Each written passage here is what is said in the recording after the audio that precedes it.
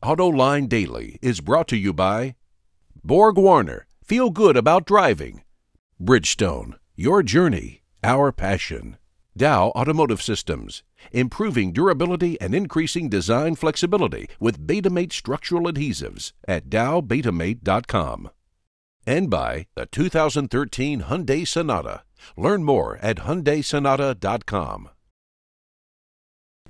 All right, it's Friday, and I, for one, am looking forward to the weekend. We've got another great barn find coming up later in the show. But before we get to that, let's get to the news. One of the former executives from the old General Motors just landed a big job. Troy Clark was named the CEO of Navistar International, the big commercial truck company.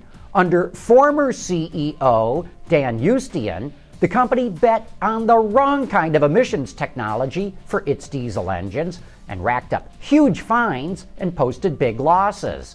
Billionaire investor Carl Icahn threw Eustian out, brought in 3 of his own board members, and now they appointed Clark to run the company.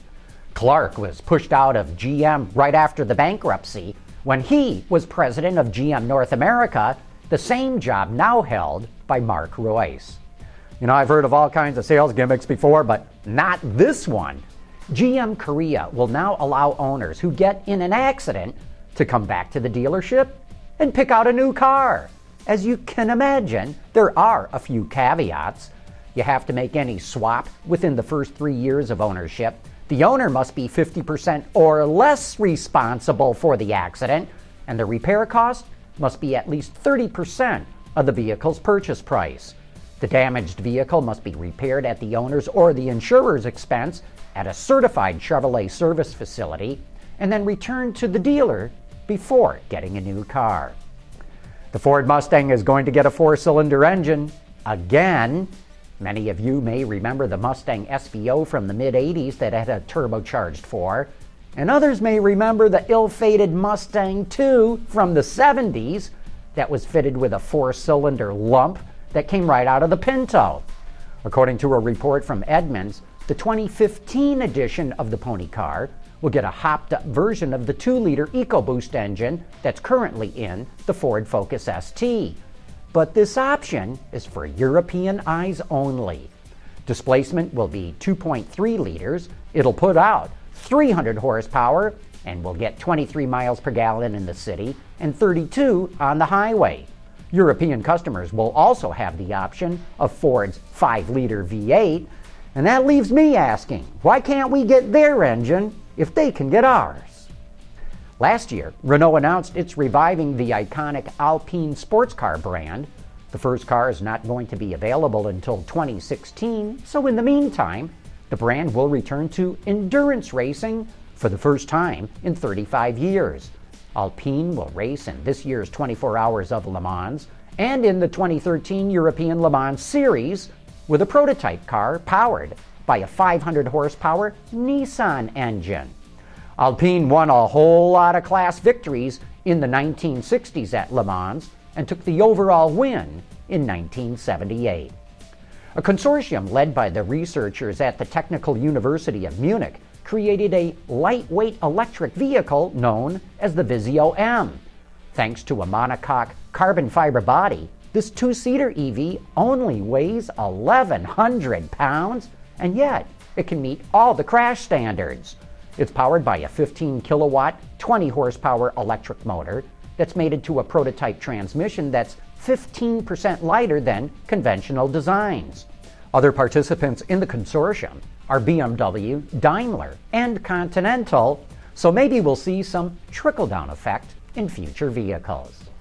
It's time for another edition of Barn Finds, where we feature some of the coolest vehicles that you have discovered. Today's submission is a 3-fer. Scratch that, a 4-fer. Chris Orchard spotted these trucks outside of a business in New Lenox, Illinois.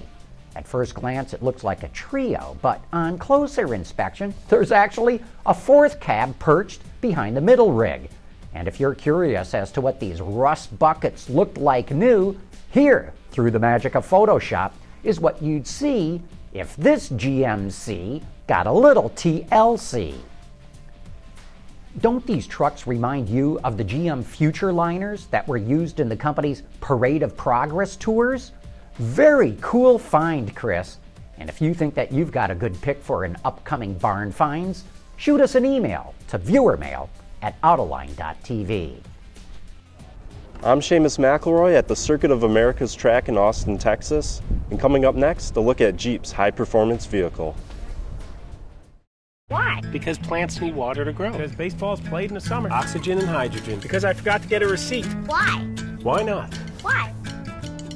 Why don't you go ask your dad? Do Sonata drivers know something you don't?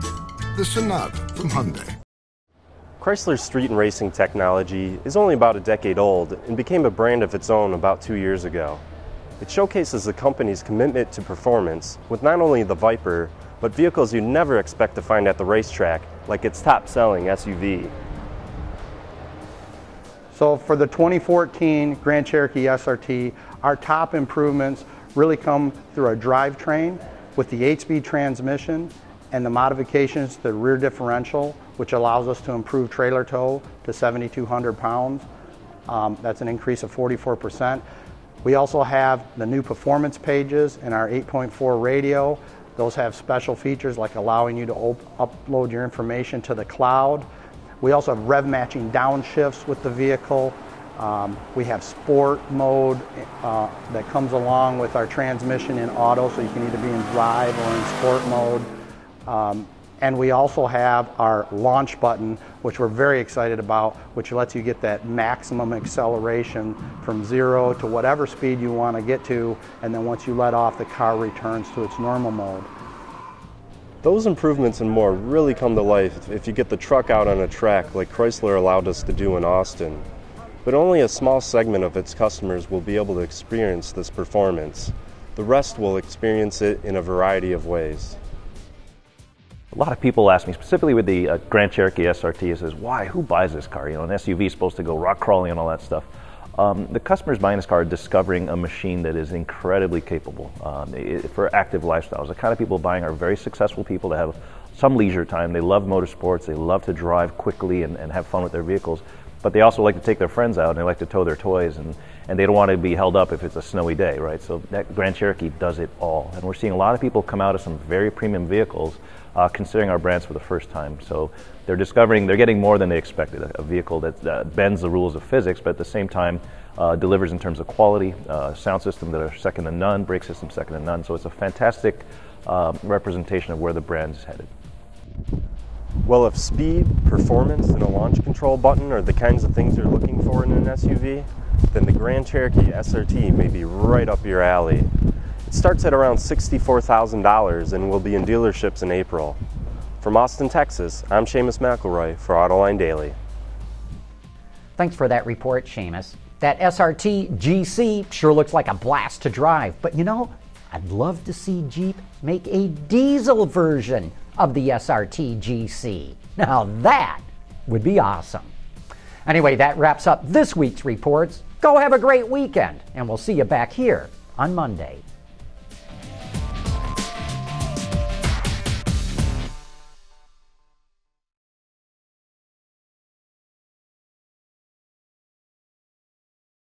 Ward's is the industry leader for news, data, and analysis. That's why companies across the globe subscribe to our premium service, maybe even your own. Log in for subscriber access now. Check your company's intranet for details, and rely on wardsauto.com to keep you informed.